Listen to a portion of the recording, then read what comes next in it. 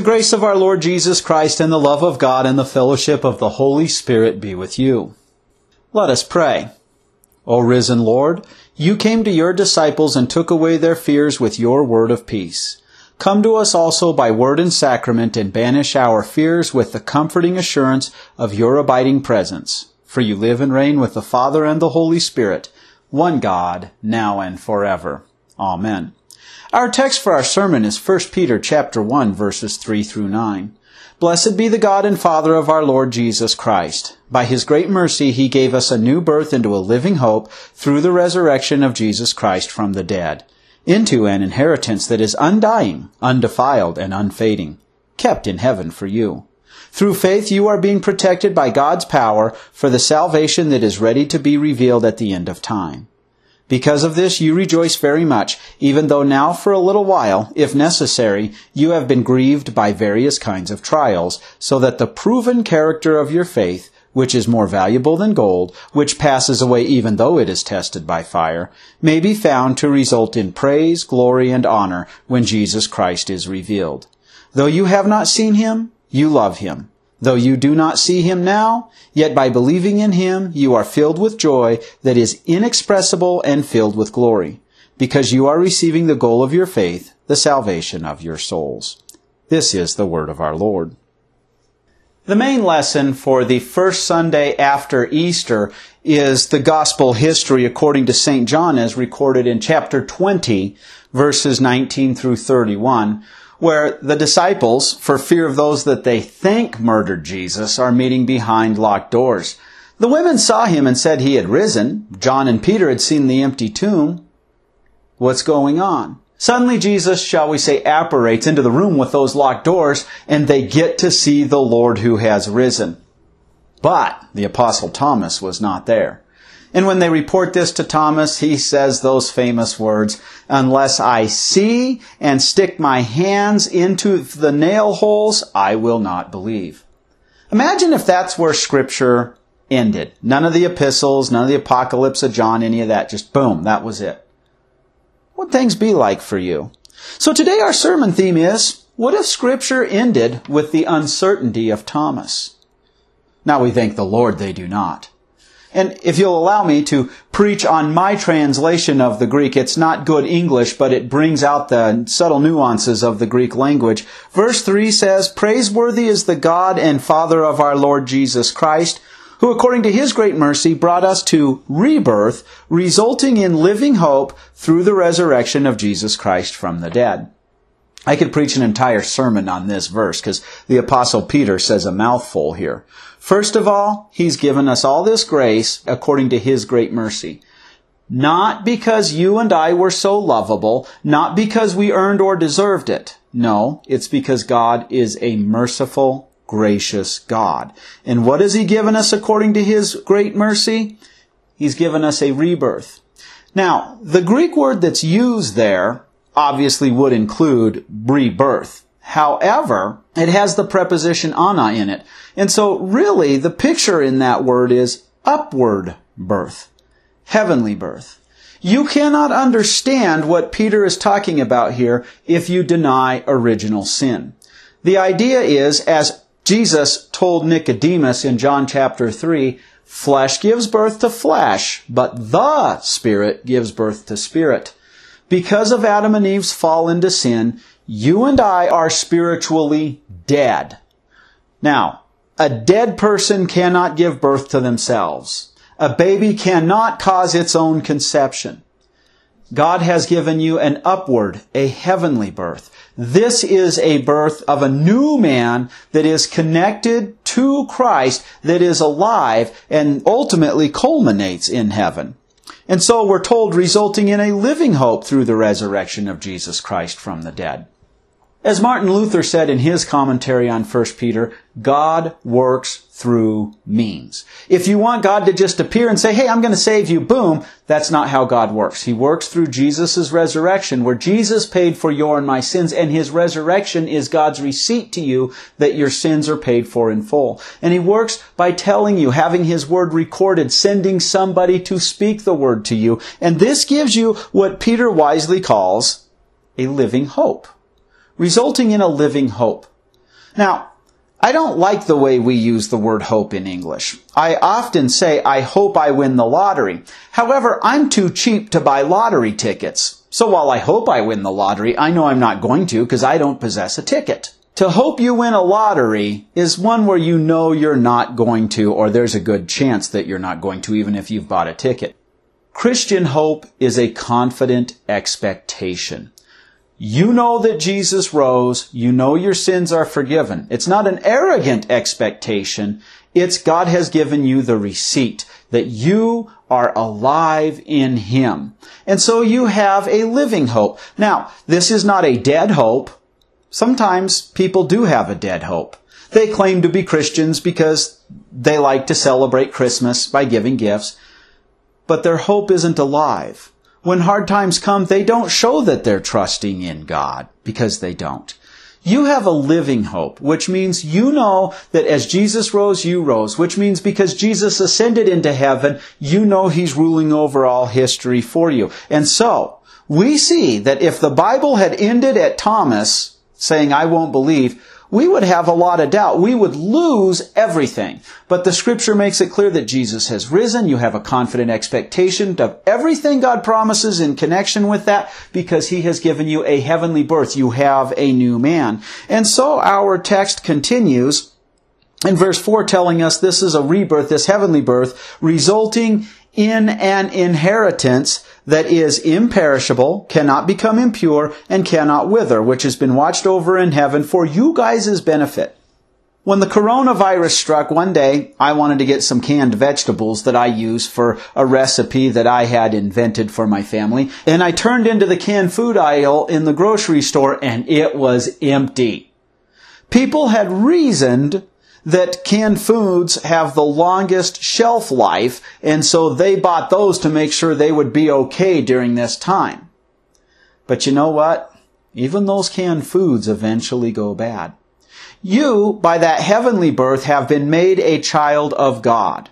And so you have an inheritance. And that inheritance is the package deal. It's you have forgiveness of sins now. You are God's child now. God rules over creation for you now. But it culminates ultimately in you get the new heavens and the new earth.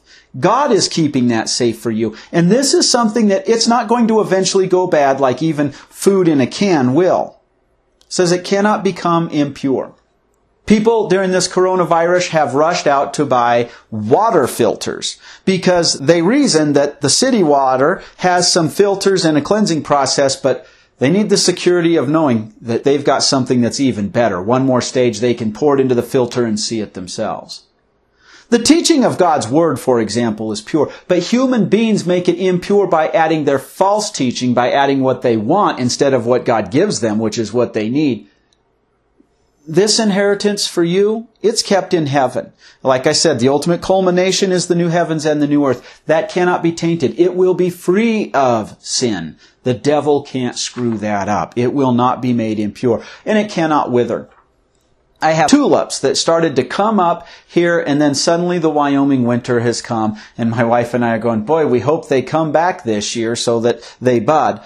Actually, with our tulips, they will wither by the summertime anyways. Sometimes we think a treasure that way too.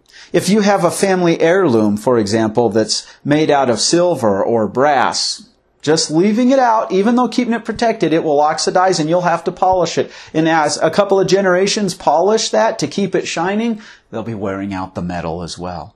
No treasure lasts forever except the treasure God gives you, which is the package deal. It culminates in the new heavens and the new earth, but you are children of God now because He's given you that heavenly birth, and it will never lose its luster. God's grace shines out. The forgiveness of sin shines out. The glory of the Lord in His love for you shines out. And believe it or not, while this is kept in heaven for you, your love shines out. More on that in the second part of our sermon. And then we're told which is watched over in heaven, and you have to pay attention to the prepositions in the Greek language, or if we're looking in the Old Testament, the Hebrew language. And here it has the Greek preposition eis, and then the personal pronoun, which I translate as you guys in the plural. This is an especially emphatic way of saying the glory isn't the treasure, it results for you. God emphasizes this is for you, especially for your benefit, not for God's benefit, for your benefit. And so verse 5 says, you guys are being guarded within God's power through faith, resulting in salvation that is ready to be unveiled in the last time. When Christ returns, we get the culmination of everything, the new heavens and the new earth. But in the meantime, it's guarded in God's power. God's power is not the world's power. The world doesn't see glory and power as God hangs naked on a cross to die for our sins. But there, you see the greatest act of power of all kind because He defeats all the sins of the world. It's only unbelief that damns a person to hell, period. But God has given you faith. That is that upward birth, that new birth that we've been talking about. And He keeps you in that faith, not by your doing exercising and running 3 to 6 miles a day or whatever. It's God's power. It's God's power that comes to you through His Word. It's God's power that comes to you when you do devotions. It's God's power that's given to you when you partake of the Lord's Supper. It's God's power when your neighbor assures you of the forgiveness of sins. And it results in salvation, the ultimate culmination when you get that new heavens and the new earth. So I've asked that question, what if Scripture ended with the uncertainty of Thomas? Well, you would not know about your heavenly birth and treasure. But now, even in times of battling with the COVID virus, you can look at that and be okay. You can be okay because you know no matter what happens in this life, you have a heavenly treasure. Lots of times people would say, oh, you're just living because you think when you die you're going to get this fantasy land. What good does that treasure do you now? You can't spend it now, can you? Or can you? It may be kept in heaven, but you have access to it. In our first lesson for the first Sunday after Easter, the Apostle Peter, talking to the crowd in Acts chapter 2, verses 25 through 28, tells us, indeed, David says concerning him, that's Jesus, I saw the Lord always before me, because He is at my right hand, I will not be shaken. Therefore my heart was glad and my tongue rejoiced. My flesh also will rest in hope, because you will not abandon my life to the grave, nor will you let your Holy One see decay. Remember, Jesus was only in the tomb for 3 days. You have made known to me the paths of life. You will fill me with joy in your presence. See, David, even though Jesus hadn't even been born yet, his descendant, that would be 1,000 years away, David could say even then, I will not be shaken. And you know what? That heavenly treasure, we can spend it, but we can't spend it so that it's gone. It replenishes. When you tell somebody their sins are forgiven in Christ, you're throwing heavenly treasure at them. And yet it replenishes in heaven. It's an abundant supply. We are battling with quite a trial right now. It's called the COVID virus. The people that Peter writes to in Asia Minor were battling with being persecuted because they were Christians, and he knew a tidal wave of persecution was coming from the Roman government itself. And so, in verse 6, he says, in the aforementioned, what we've just covered in our sermon, verses 3 through 5, you yourselves continue rejoicing exceedingly, although at the present moment, if necessary, being made sorrowful for a short time in various trials. Just like David could rejoice and say, I will not be shaken, even though he had people who hated him for his belief. Peter continues in verse 7, so that the testing of your faith is more precious than the testing of gold. The testing of gold perishes through fire. Although your faith is being tested, it's done so that it may be found, with the end result of praise and glory and honor in the unveiling of Jesus Christ. The Hebrew language in the Old Testament had 2 primary words for testing. The Greek language of the New Testament has 2 primary words for testing. And gold's a good example of that. The one word is testing, do you have gold or ingot, fool's gold. The other one is, you know you have gold, so you're testing to see how many carat it is. Now here, Peter talks about you test gold, you put it in and you melt it. And any element that had a melting point below gold would be burned up in the fire. The Christians who were being persecuted for being believers were actually being tested by God. Now, when God tests you, it's not for His knowledge and His benefit. He knows everything. In their particular case, He was testing them to show them, look, you have faith. And those who denied the Lord in order to save their own neck, God actually, even though they failed the test, used that for their benefit to show them that their faith was not that strong. And many people He did strengthen, and they repented of that later. The COVID virus is a test. I'm not saying it's the only reason why God has allowed the COVID virus, but it is a test. For the sheep that I serve in my flock that have remained strong in the Lord, it's interesting as they start saying, Pastor, it's been a while since we've had the Lord's Supper. If this continues, can we plan a way that the members can be edified by the Lord's Supper? Certainly. So in their case, there was a test that God was showing them that they're staying strong in the faith and letting them see even absence from His means of grace is not something they appreciate. They've been tuning into the sermons, and I appreciate the encouragement that they've been giving me as well. For some people, they have stayed away from church anyways. They were not regular attenders, and now they can't come to church. And I have got to see where the word of the Lord through this trial has woke them up. I wasn't clinging that strongly to the Word of God, and now I can't join with my brothers and sisters in Christ and encourage them in person the way we used to. Oh, how I long for the time when we can gather together. Some people have hoarded food and other supplies. And as Christians, God was showing them, you're selfish. You're not trusting in my providence. Others, as I was talking to a friend who is not a member of my church, was talking about they had managed to buy a huge pack of toilet paper and shared it with neighbors and things like that, saving enough for themselves but sharing their extra with others.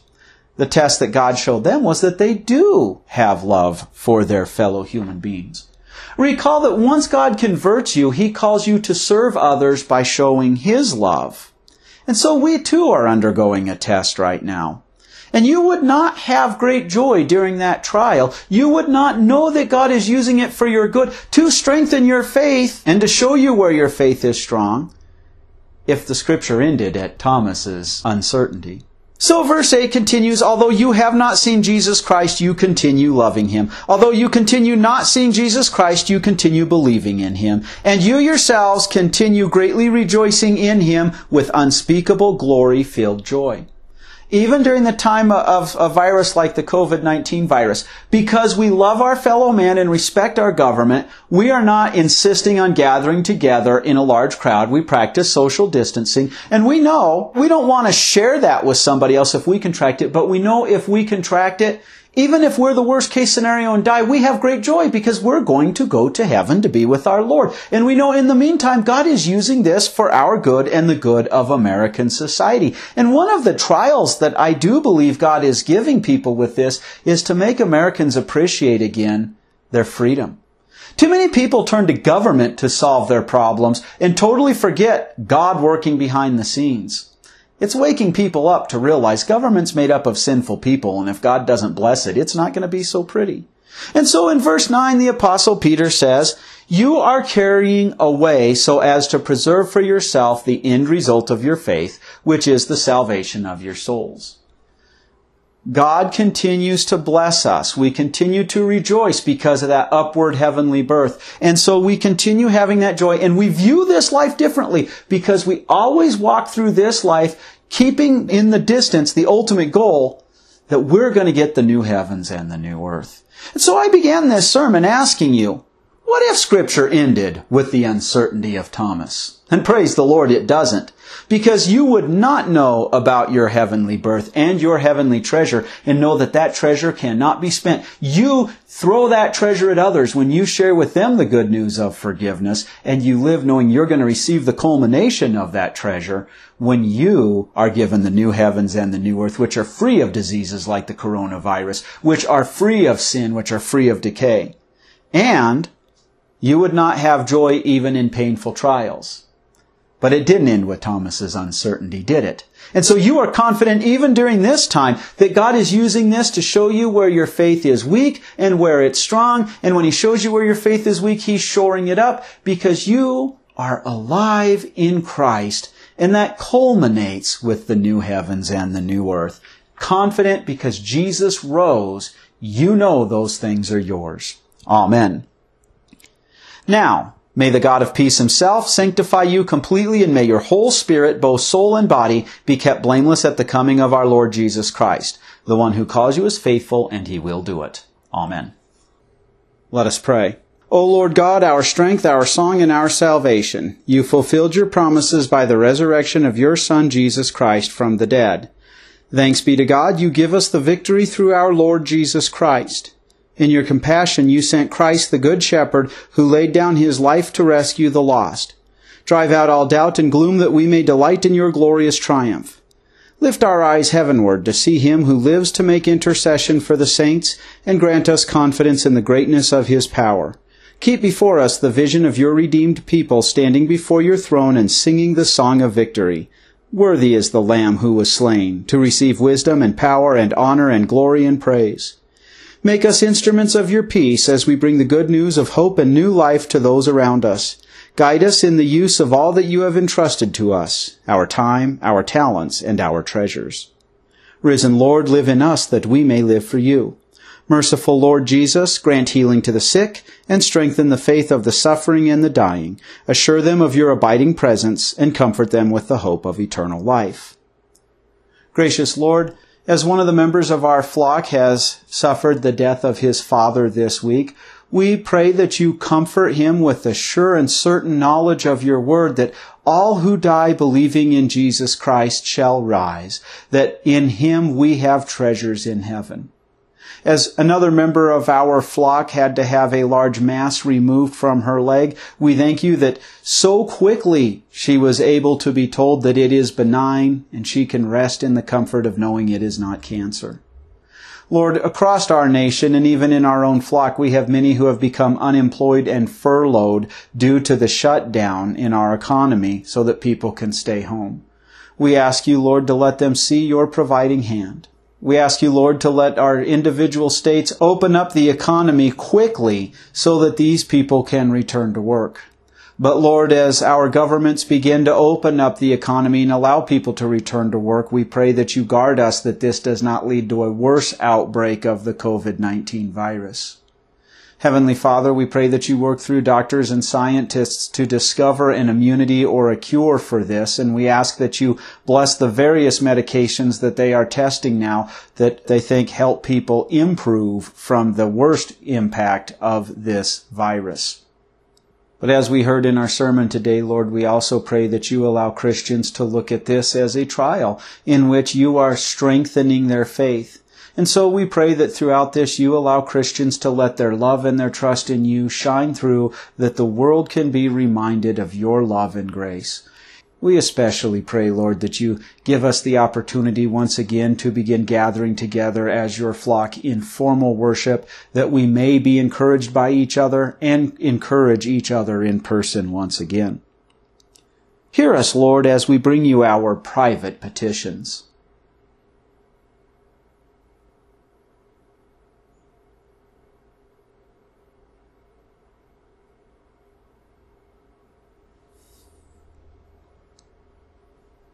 Gracious Father, you have restored to us the joy of your salvation. With happy hearts we come before you and say, Alleluia, thanks be to God.